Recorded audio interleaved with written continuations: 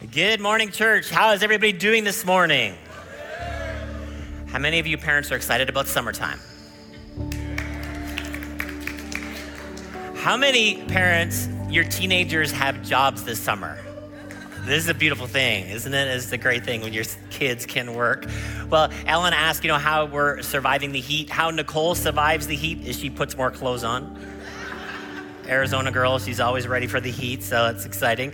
Hey, I just have, it is offering time. Amen, it's offering time, friends. For practical ways for us to give here at the church, we know that we can give on our website, thecitychurch.ca, and then through our church app. And if you're here in the room, there's offering envelopes in the seat pocket in front of you, and you can give at the giving kiosk at the back of the auditorium.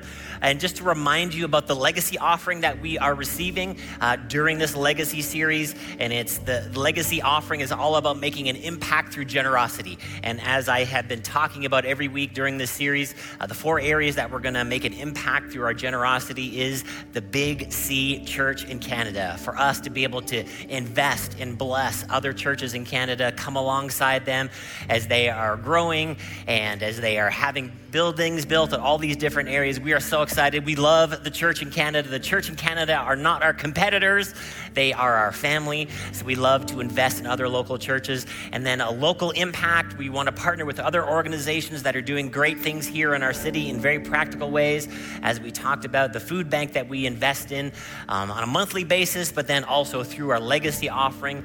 And then internationally, investing in ministries, specifically Good News Ministries, which is helping plant churches in Europe and in Italy. They have Bible schools, they have a ministerial organization, and then through Samaritan's Purse. If you want more detail about what we are doing with our legacy offering or what we have accomplished through our legacy offering, you can go back to week 1 of this series. I give a greater detail about what we have accomplished and what we are going to be accomplishing. And then the final thing that we're doing with the legacy offering is that we're going to be updating our building. And our renovations for our bathrooms upstairs are almost fully complete. By next Sunday, you'll be able to go up there and be in awe of how beautiful these bathrooms are and how amazing my wife is at design. All right. 2 Corinthians chapter 9, verse 6 says this, remember this, whoever sows sparingly will also reap sparingly, and whoever sows generously will also reap generously. Each of you should give if you have decided in your heart to give, not reluctantly or under compulsion, for God loves a cheerful giver. And God is able to bless you abundantly so that in all things, having all that you need, you will be able to abound in every good work. How many know that God is a generous God? That everything that we have in our lives has come from God. So we are so glad to be able to give back our tithes and offerings to him today, honor him and worship him. So let's just pray today. Father God, we just thank you for your goodness in our lives today. We bless you today. We honor you with our tithes and offerings. We're so thankful, Lord, about how generous you are to us, that you supply all of our needs. And thank you, Lord, that your grace is abounding toward us so that we can continue to be generous. In Jesus' name we pray, amen. Well, just a couple announcements before we introduce our speaker this morning. Our City Youth Summer is going to be starting real soon, actually July 8th, and we have just an amazing array of events coming up this summer for our students from grade 6 to grade 12. Now, parents, if your student is moving into grade 6 this fall, they are invited to be part of City Youth Summer. And so for parents of those grades 6 to 12, we have this card that we have made special for you so that you can know what's going on every week to help you plan and prepare for those things. So this card is available at the info desk. And then young adults, we are having our barbecue immediately after the second service this morning. So if you are in that age bracket, 18 to 35, single or married, we invite you to our young adults barbecue. So, when first service ends, it's not time for lunch anyway. So you can just run down to Starbucks or Tim's or whatever, hang out there for an hour. And if you're back here about 12:15, we're gonna get the barbecue started immediately after the service. You can just meet in the lobby and then you guys are all gonna head to the back and Calvin is gonna be your grill master today.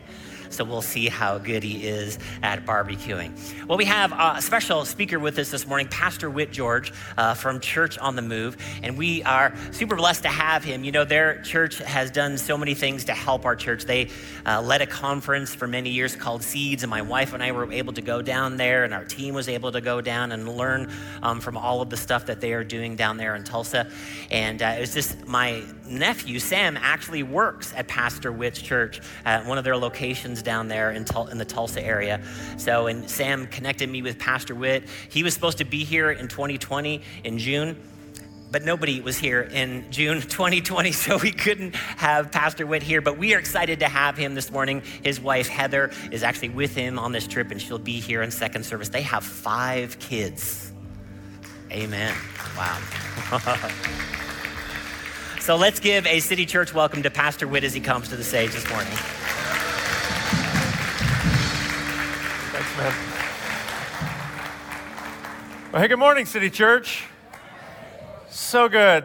Honestly, so good to be with you guys. I was just standing on the front row a few minutes ago just thinking of how beautiful it is to gather with God's people in the Toronto area. It's amazing because when you think about it, there are millions of people. No other organization on planet Earth will have millions of people gathering this morning, but the Church of Jesus Christ, all gathering in different cities, in different backgrounds, all around the world, for one reason and one reason only, to lift up the name of Jesus, to worship him, because we're people who've been transformed by Jesus. Can I get an amen this morning, City Church? So it's an honor, honestly, to be with you all the way from Tulsa, Oklahoma. Did I hear you say you're surviving this heat? You guys are a bunch of wusses, I tell you. Tulsa is way worse than this. As Pastor Brent said, I pastor Church on the Move, which ironically has been meeting in the same location for the past 30 years, even though our name is Church on the Move. And my dad started Church on the Move 35 years ago next month. In fact, the weekend of July 4th, we will celebrate 35 years as a church. And I will celebrate or have an anniversary of 5 years as pastor there. So 5 years ago, I took over for my dad, and so I know something of what it is to kind of pastor in a legacy. And that's the series that you guys are in. That's the season that you're in. I love the legacy offering that you're doing, because that's what a legacy is all about. It's really about what you leave behind. It's how your life impacts the lives of people around you and even the generations that come after you. And so what I want to do this morning is just talk about maybe 3 ways I think we leave a legacy out of a passage of scripture that you'll all know really well, Psalm 23. So I'm going to go ahead and put Psalm 23 up on the screen. I would love for us this morning, as we kind of jump into God's word together, to read this passage out loud. Some of you, this will be really familiar. Maybe others of you, maybe sort of familiar. But we're going to read this out loud together and walk through the whole thing. It's only, 6, 7 verses. We're going to read the whole thing together. And then I'll pray, and then we'll kind of jump in, because I think there's 3 thoughts in this that, give us a picture of how God fathers us and impacts us, and how I think we can do the same for the world around us and the community around us and the people that God has entrusted us with, all right? So let's put Psalm 23 up on the screen, and if you can read it up there, let's read it out loud together. You ready? Just read along with me. Here we go. Wait a minute. Well, this is not the beginning of Psalm 23. This is verse 4. Can you go to the verse 1? The Lord is my shepherd. Do you have that verse? There we go. Thank you. All right. Let's start at the beginning. All right, here we go. The Lord is my shepherd.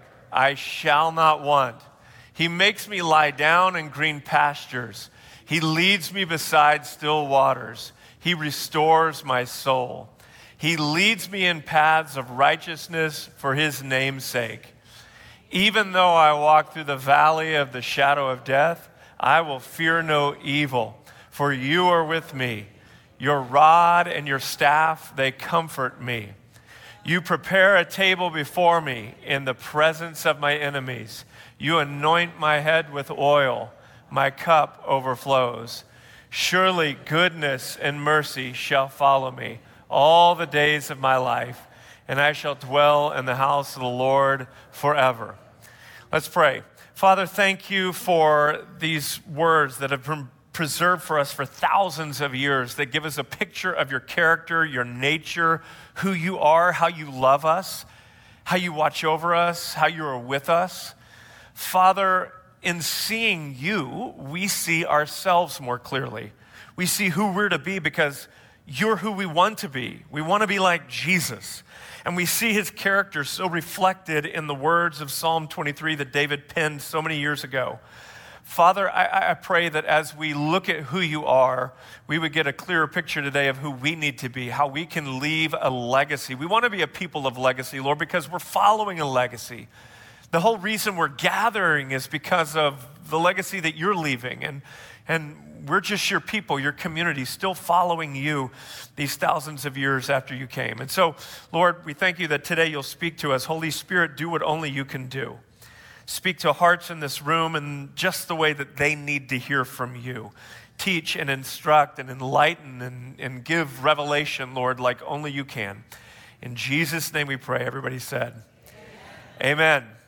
So there's three thoughts, I think, three pictures of who God is that show up for me in Psalm 23. Of course, we could teach a whole series out of Psalm 23, but we're just going to teach three thoughts today that I think not only give us a picture of who God is, but also who we're to be. If we're really God's kids and we're made in the image of God, then you'll never know yourself without first knowing who God is. If you want to understand yourself, you have to understand who God is. And so as we look at God's nature, his character, we get a picture of who we're to be as well, how we're to live. And so there's three thoughts that kind of come out of Psalm 23 for me: power, presence, and place. I want to talk about those three. So I'm going to jump right in talking about power. The opening line of Psalm 23, "The Lord is my shepherd," gives us an interesting juxtaposition. Here we see David defining God both in his grandeur, his infinite nature, but also in his servanthood. The Lord is my shepherd. We read right over those words because they're so familiar to us, but it's really amazing what David is doing here in this juxtaposition of terms. This term here, the Lord, is not just a name for God or perhaps a title for God. It is his specific name that he gave Moses when Moses encountered God at the burning bush. Do you remember this story? Moses is at the burning bush and God is calling Moses to go to Egypt, where he will tell Pharaoh, "Let my people go." Moses then asks, "Who should I say is sending me? What is your name?" And God gives Moses, or his name, Yahweh. It means I am that I am. It's a name that speaks to God's infinite nature. It's a name that speaks to God's self-sufficiency. I am that I am. In other words, I need no other power because I have all power. I need no other wisdom. I need not rely on any other wisdom because I have all wisdom.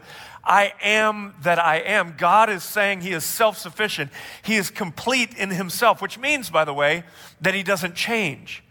Because it's our incompleteness that causes us to change. You change because you need something, but if you're complete, then you have no need to change. Therefore, God, this Yahweh, is truly the same yesterday, today, and forever. So we see that this is a God who has no beginning and no end. This name then speaks to the grandeur and majesty of this great God. By the time of Jesus, the Jews so reverenced the name Yahweh, they would not even say it out loud. It was holy. And yet David says, Yahweh is my shepherd. Now this is staggering when you think about it, because to be a shepherd is not like a high position in society. A shepherd is a job no one else wanted. Now, where I'm from in Oklahoma, we don't really have shepherds. So this is kind of an unfamiliar job for us. It is something that I have to kind of help my people sort of wrap their minds around. A shepherd is the job that no one wanted. Whenever Samuel was sent to the house of Jesse, you remember this in the Old Testament, to anoint Israel's next king. And he would eventually anoint David as the king of Israel, who would write these words in Psalm 23. But when he came to Jesse's house, David wasn't there. All of his other sons, Jesse's other sons, were lined up for Samuel to inspect and potentially anoint to be the next king of Israel. David wasn't there. Why wasn't he there? Anybody know why he wasn't there? He was out taking care of the sheep. Why? Because he was the youngest. And it was a job that had been passed down from oldest son to next oldest, to next oldest, to next oldest, to next oldest. So finally, it lands on David. As Pastor Brent said, I have 5 kids, or my wife and I have 5 kids, and she's the one that really deserves all the credit for that. And so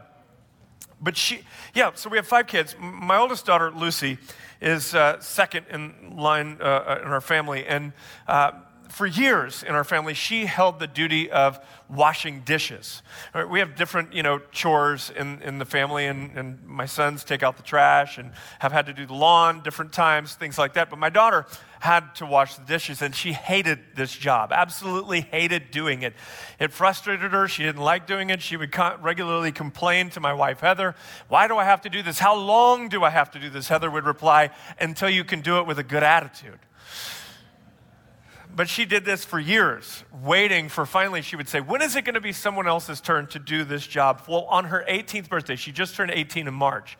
On her 18th birthday, she got many gifts from my parents and Heather's dad, and we gave her, gifts. Of course, it's 18th birthday, significant birthday. But the most significant gift she got? Heather finally transferred that job to her younger brother, Elliot. Of all the things she received, she was so glad to get rid of dishwashing duty. That's what it was to be a shepherd. I'm finally done with this. It's now your job. It would be passed down from son to son to son. No one wanted to do it because it was a difficult and messy job. You had to live with the sheep. Think about that for a second. Shepherds live with their sheep. Times are good, times are bad. Shepherds with the sheep. Weather's nice, weather's terrible. Shepherds with the sheep. David says, the Lord is my shepherd. Here's this juxtaposition of terms. The great and infinite, all-powerful God would stoop so low to be your shepherd and mine, that he would serve us. We see this reflected in the very words of Jesus. Do you remember what Jesus said in John 10? He said, I am the good shepherd. The good shepherd, he said, what? Lays down his life for the sheep. He literally lived with us. He left his place. Philippians 2 said that he thought equality with God was not a thing to be grasped, in other words, to be held on to, but he gave up his position of privilege and power to live with the sheep. He embodied Psalm 23, the Lord is my shepherd.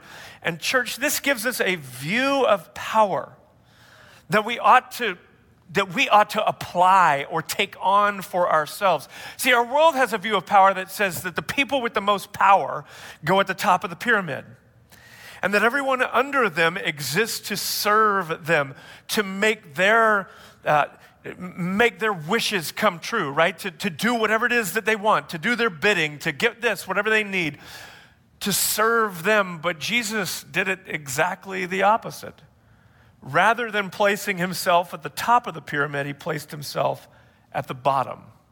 He served us. He took on the form of a servant. Again, Philippians 2 says, he took on the form of a servant and became obedient even to death on a cross. This is what Christ did for us. And he models for us, he embodies for us how we ought to think about power. One of the interesting things when I read the Gospels is I never see Jesus doing a miracle for himself. Think about all of the power he had access to. Think about all the amazing miracles that he did, and yet you don't read one of those miracles was for himself. You never read about Jesus going, pizza. He could have, I would have, but he doesn't. He never used his power to his own advantage. He always used it to serve other people. If you want to leave a legacy, you use your power position, influence, and privilege to serve the people around you? Do you run a business? Do you lead a law firm? Do you lead a team at a hospital, or are you an entrepreneur? Are you a coach, a teacher? Your position of power, are you a parent, a mother, a father? Your position of power is not so that you can make all the people around you serve you. Your position of power is to be used to serve the people around you. The weakest leaders I know, the worst leaders I know, are the ones constantly reminding everyone else that they're in charge. If you have to remind other people that you're in charge, you're a terrible leader. The best leaders don't have to remind everyone who's in charge all the time. The best leaders serve the people that they're around. And if you want to leave a legacy, if you want people around you to go, man, I loved working for him. I loved working for her. I loved the way that she invested. What do? You use your power, privilege, and resources to serve the other people around you. You take on the characteristics of your heavenly Father. The Lord is my shepherd. You use your power to advantage other people. Number two, we see presence. One of the most famous lines, in fact, maybe the most famous line in all of Psalm 23, even though I walk through the valley of the shadow of death, I will fear no evil. Why? Because you are with me, David says. He speaks about presence. Not everything in Psalm 23 is rosy. It's one of the things that I love about the Bible, is it unflinchingly looks at the difficulty of humanity. It doesn't paint a picture of a world. In fact, Christianity does not hold out the promise of a life without problems. In fact, Jesus gave you a guarantee. He said, in this world, you will, not you might, you will have trouble. He said, but take heart, for I have overcome the world. This life is not all roses. You've been alive long enough to understand that. Christianity doesn't hold out the promise that you can, if you'll just trust in Jesus, live a life that's problem-free, worry-free. It doesn't mean that. You do walk through the valley of the shadow of death. You know what I find interesting is that the same God who leads you to green pastures is the same God who leads you through the valley of the shadow of death. And sometimes we get it in our heads that if we just trust God enough, or if somehow we had enough faith, that we could somehow go around the valley of the shadow of death, or we could fly over it, sprout wings and fly. But that's not what happens. The comfort does not come because we avoided trouble. The comfort comes because God was with me in the trouble. And it is his presence with us that brings us comfort. There's power in your presence. I saw this in 2020. Whenever everything started to shut down in the United States, I still remember the week that it all happened. It was the most surreal week. Some of it was because the beginning of the COVID outbreak in the States happened in Oklahoma. There was a basketball game due to be played, an NBA basketball game. The Thunder were going to play, I can't remember which team it was, but they were going to play a game, I think on a Wednesday night. And of course, we'd been hearing, on the news, all the reports of the coronavirus and all of this. And so I remember being at dinner with my wife, Heather, that week, and that night actually, and getting a text that the Thunder game, or getting alerts on my phone that the Thunder game, which is just a couple hours away, had been canceled because one of the players had COVID. And it was the craziest thing because up to that point, people in faraway places had it, but now it was happening in our city. And so by that weekend, we weren't having church services. I mean, it was, everything was just shutting down so rapidly. And I was getting texts from congregants saying, hey, they're going to send in the National Guard. And you didn't know what was going to happen. We didn't know how, the world, our nation was going to react. We had no clue exactly what was going to happen. And so I was getting these reports that I needed to go get gas and get some money out of the bank, just try to be prepared. And so I went down to the local gas station just down the street from my house, and my son, who's at that time 18 years old, 18, was with me. And he was taking his car as well. We were filling all the cars up with gas, just kind of preparing for, we didn't know what.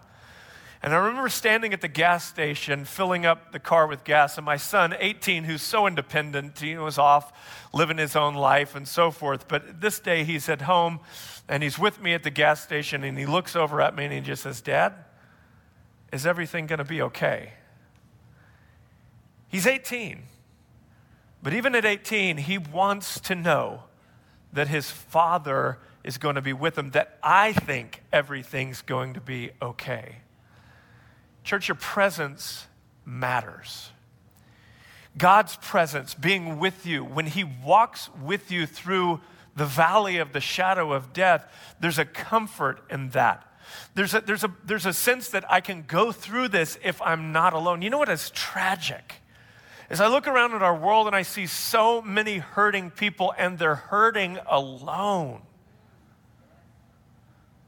One of the beautiful benefits, if you will, of being a follower of Jesus is that I am a part of a family. What does this tell us this morning? If not that we're part of a family. And that's what Psalm 23 is trying to communicate. The Lord is my shepherd. He's with me in the good times and in the bad times. He is with me, and I can count on his presence. You know, the ministry of presence is a powerful thing. If I'm being honest with you, it's not something that I've fully understood throughout my life. I'm not great at just ministering to people through my presence. My wife has taught me a lot about this. When people are going through a difficult circumstance or they're facing grief, they've been through tragedy, sometimes there are no words that you can say. Sometimes they don't even want to hear your words. They just want your presence. Just to sit with someone and say, "I'm here," is sometimes all that's necessary to be able to walk with someone through their own valley of the shadow of death. And what we see in Psalm 23 is that our God is committed to us in this way, to walk with us through the difficult times. But then we also see another aspect of God's presence, and this is fascinating. It comes right after walking with us through the valley of the shadow of death. He says, "Your rod and your staff, they comfort me." Now, I don't know about you, but when I think about a rod and a staff, I don't exactly envision a warm blanket. What is a rod and a staff referring to? Well, the rod was a defensive tool for a shepherd. It was a club. It has a little kind of nodule on the end of it. In fact, you can still see some of these clubs today where shepherds are still active in parts of the world. And they would use these to club a lion or a predator or someone that would come to try to steal one of the sheep. So it was a defensive tool. Obviously, you can see a sheep would feel some sort of a sense of security in that. And so David is referring to that. But the staff was used for the sheep. So the rod fights the predators and the staff fights the sheep. Now, this is fascinating when you think about it. Because if you're really going to be for someone, if you're really going to be on someone's side, it means that at certain points you have to oppose them. Have you been a parent? Those of you who are parents in the room, you know this. Do you ever have to tell your kids, "Don't do that. Don't touch that stove, it's hot. Don't plug that fork into the wall socket in the wall," all right? Like, that's not good for you. You oppose them for their good. See, there's two types of opposition. Some people oppose us for our harm. They want to hurt us. But some people oppose you for your good. And I think our world, we live in such a topsy-turvy, upside-down, crazy world right now that somehow has got it into its head that if you oppose me in any way, it's because you hate me. Not true. Sometimes I oppose you because I love you. And so what we see is we see God defending us from predators, from enemies who would try to attack and hurt us. Praise God. But also we see a God who uses his staff to correct us when necessary. And what David is saying is that there's comfort in that. Because a God who doesn't correct you doesn't love you. A dad who doesn't correct you doesn't love you. A mother who doesn't correct you doesn't love you. In fact, the worst kind of parent I think to have would be the apathetic parent, the one who just doesn't care what you do. You know, it's amazing because my kids are frustrated often. I got 3 teenagers and 1 preteen right now, so I know what it is. Actually, I have 2 teenagers because my oldest son just turned 20. But I know what it is to have kids frustrated with you. Why? No. My oldest son the other day, we told him he was getting a job this summer. You would have thought the world was coming to an end. I opposed him for his good. Son, there's no discussion here. You're getting a job. You're getting this job, this particular job we had lined out for him. He doesn't want to do it. It's not up to him. I get it, you're 16. You live in my house. This is the job that you're going to take. You're opposing them for their good. Parents, you understand how this works. God does the same with us. But here's what makes, and this is so critical that we get this, because this is all about legacy. This has so much to do with legacy. If you bring correction and discipline apart or separated from presence, you divide relationships. Presence is what sustains correction. And a lot of times, parents or bosses, employers, we try to bring discipline or correction, but we've not made the investment of presence. And if you've never walked with someone through the valley of the shadow of death, very hard to step in and then say, now let me discipline you. And so what we ought to be doing is making the investment of presence into people. I'll give you a case in point. When I was, 19 years old, I was a musician. I wanted to be in a band, and without trying to give you my whole life story, I had a lot of artistic gifts. In fact, much of my kind of early ministry years were spent doing different, artistic things around the church, music and graphic design and filmmaking and all of these things. And so a lot of that began for me when I was, 19, 20 years old, wanted to be in a band. And I was just so passionate about wanting to be in this band. At the same time, I was working for my dad at the church. And I enjoyed what I was doing at the church, but in my mind, my dream was to follow my heart and be in this band. And so I'll never forget, being at home one night informing my parents that I was going to be a world-famous rock star. In my mind, it all seemed very doable at that time. Never mind that I really couldn't sing very well or play an instrument. This was going to happen.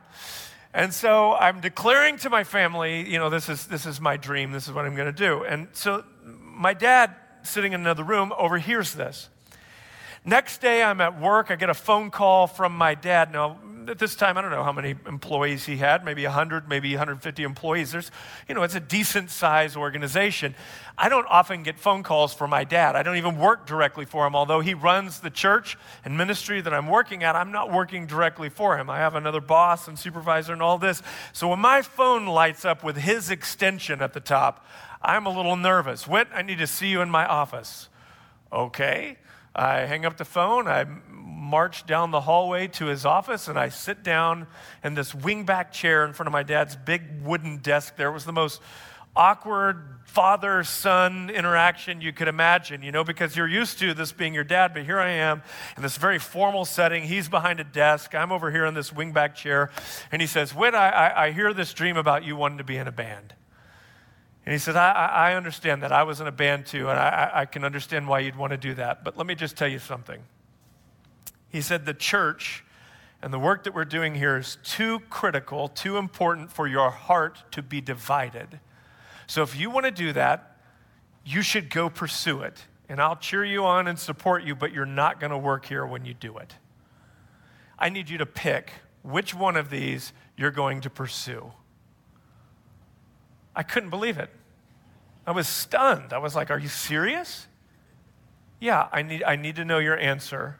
Not right now. Take a day, take 2 days to think about it, but I need to know, what direction are you going to go? Because this is too critical. The church deserves all of your heart, not just part of it. So if you're going to be here, I need you to really be here.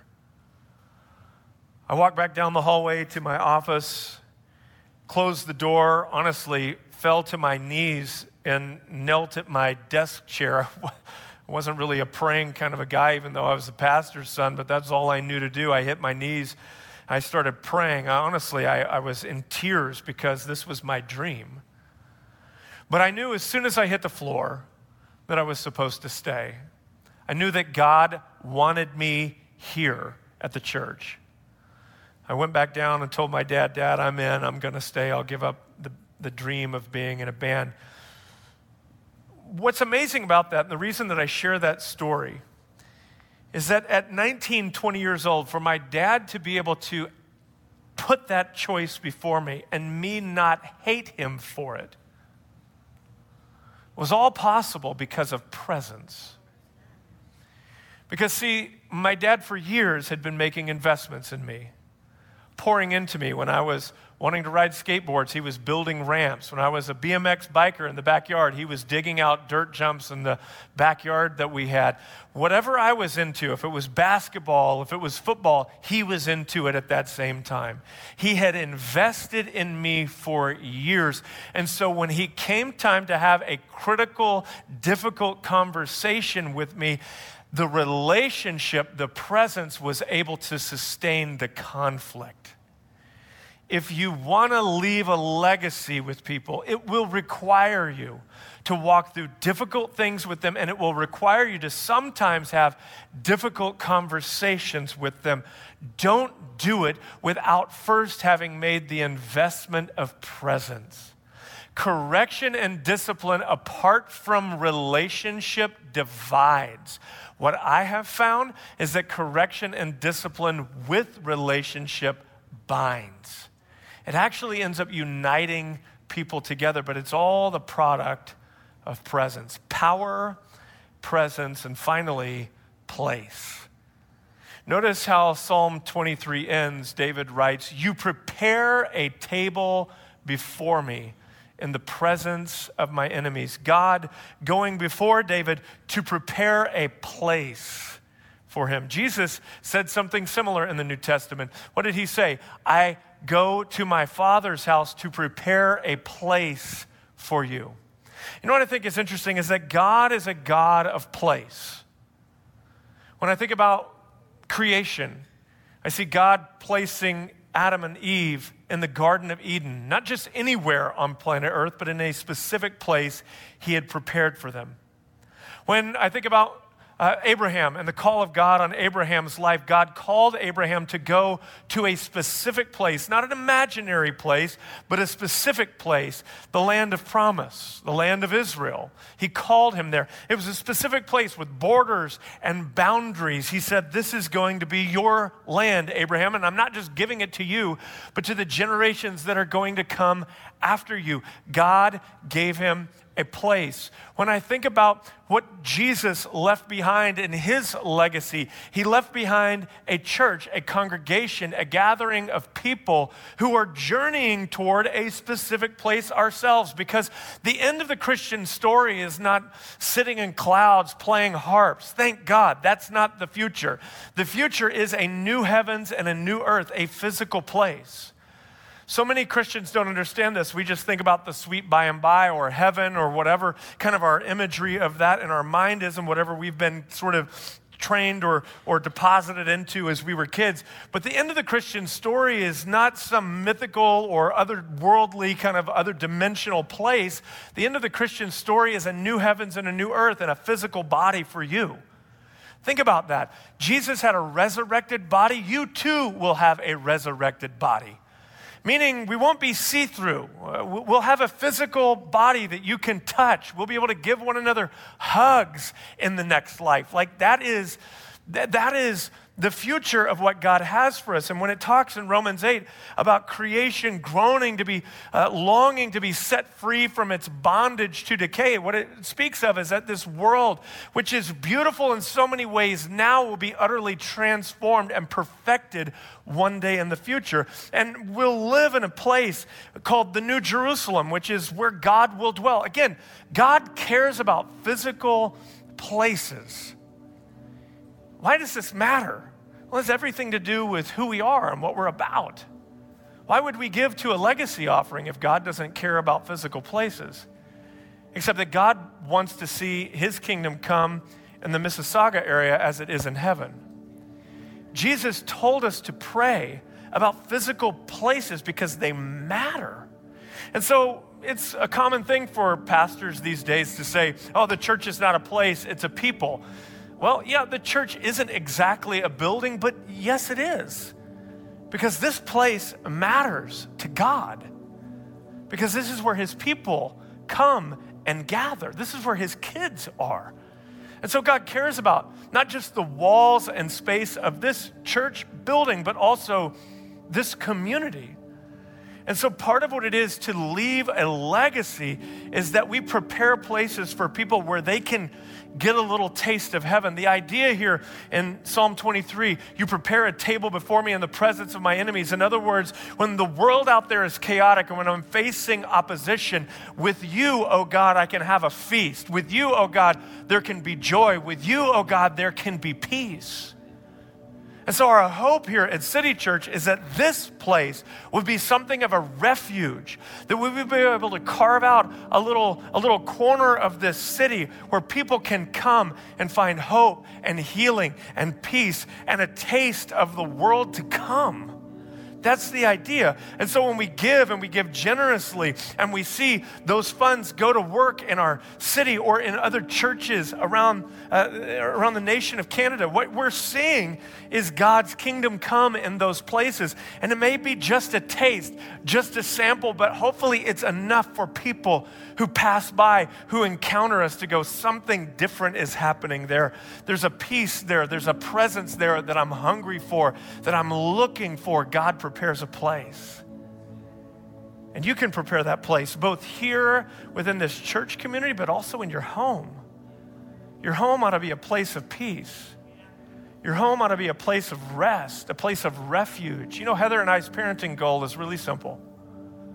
We want our kids to want to hang out with us when they're old enough not to have to.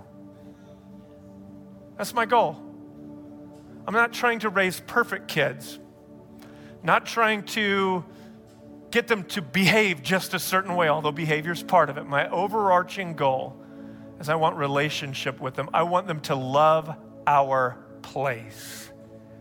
And so I prepare a place for them. I want peace in my home. That's why I'm not going to, if Heather and I are having difficulty, we're going to sit down with a counselor and talk about it, because the peace of my home is too critical to the next generation and to the legacy that I'm leaving for us to have turmoil and strife constantly. So I prepare a place for my kids. Gang, that's what legacy is all about. It's about preparing a place so that people can encounter Jesus, so that they can encounter the Prince of Peace, the Good Shepherd who laid down his life for the sheep. Power, presence, and place. Would you bow your heads? Father, thank you this morning that you have revealed to us your character. We get to see something of your nature, your heart in these verses. Such a beautiful picture, Lord, because you truly are the Good Shepherd. You laid down your life for us. All we are like sheep. We have gone astray, and you laid on yourself the iniquity of us all. You took our sins. You took our mistakes, our iniquity. You took it all, Lord, on yourself. You carried our burden so that we could be made right, so that we could be brought into your family, so that we could be made new, a new creation in Jesus' name. Thank you, Lord. Help us to see who you are and then embody that in the way that we lead and love and serve our community. Father, I just pray over this church. I pray that your kingdom would come, your will would be done in City Church in Mississauga and the greater Toronto area as it is in heaven. Father, that where sin does abound, grace will much more abound. Let this church be a lighthouse. Let this community be a lighthouse. Let their generosity shine in this community. Let other people see what they're doing and stand in amazement at the generosity and love of a community who would give to strangers, to people they've never even met, to people that disagree with them, people that see the world differently than them, that they would see the generosity and the kindness and compassion and be moved to consider Christianity, to consider Jesus in a whole new way. I pray, Father, that this community would be a great representation of you and that there really truly would be a legacy here. I thank you for the work that you've started, but I know, Lord, you're still working to complete it. In Jesus' name. In Jesus' name, amen. All right, you know what we're going to do here? Let's do this one more time. Would you bow your heads and close your eyes this morning? I want to give you an opportunity if you're here today. You say, Whit, I'm not right with God. I've never made Jesus the center of my life. You know, a lot of people believe in Jesus, but there's not as many people who put Jesus at the very center of their lives, make him number one. If that's you this morning, I want to lead you in a prayer. We're going to all pray this out loud together, but if you would just repeat this after me, mean this in your heart, Jesus will come into your life and it will begin to transform you from the inside out. So would you just say this after me? Repeat it after me. Say, Dear Heavenly Father, thank you for sending Jesus to die in my place. I confess I am a sinner. I need a Savior. Jesus came for me. I believe he was raised from the dead. And I confess Jesus is Lord. Lord Jesus, take my past, my present, and my future. I am completely yours. Thank you, Jesus, for saving me. Amen.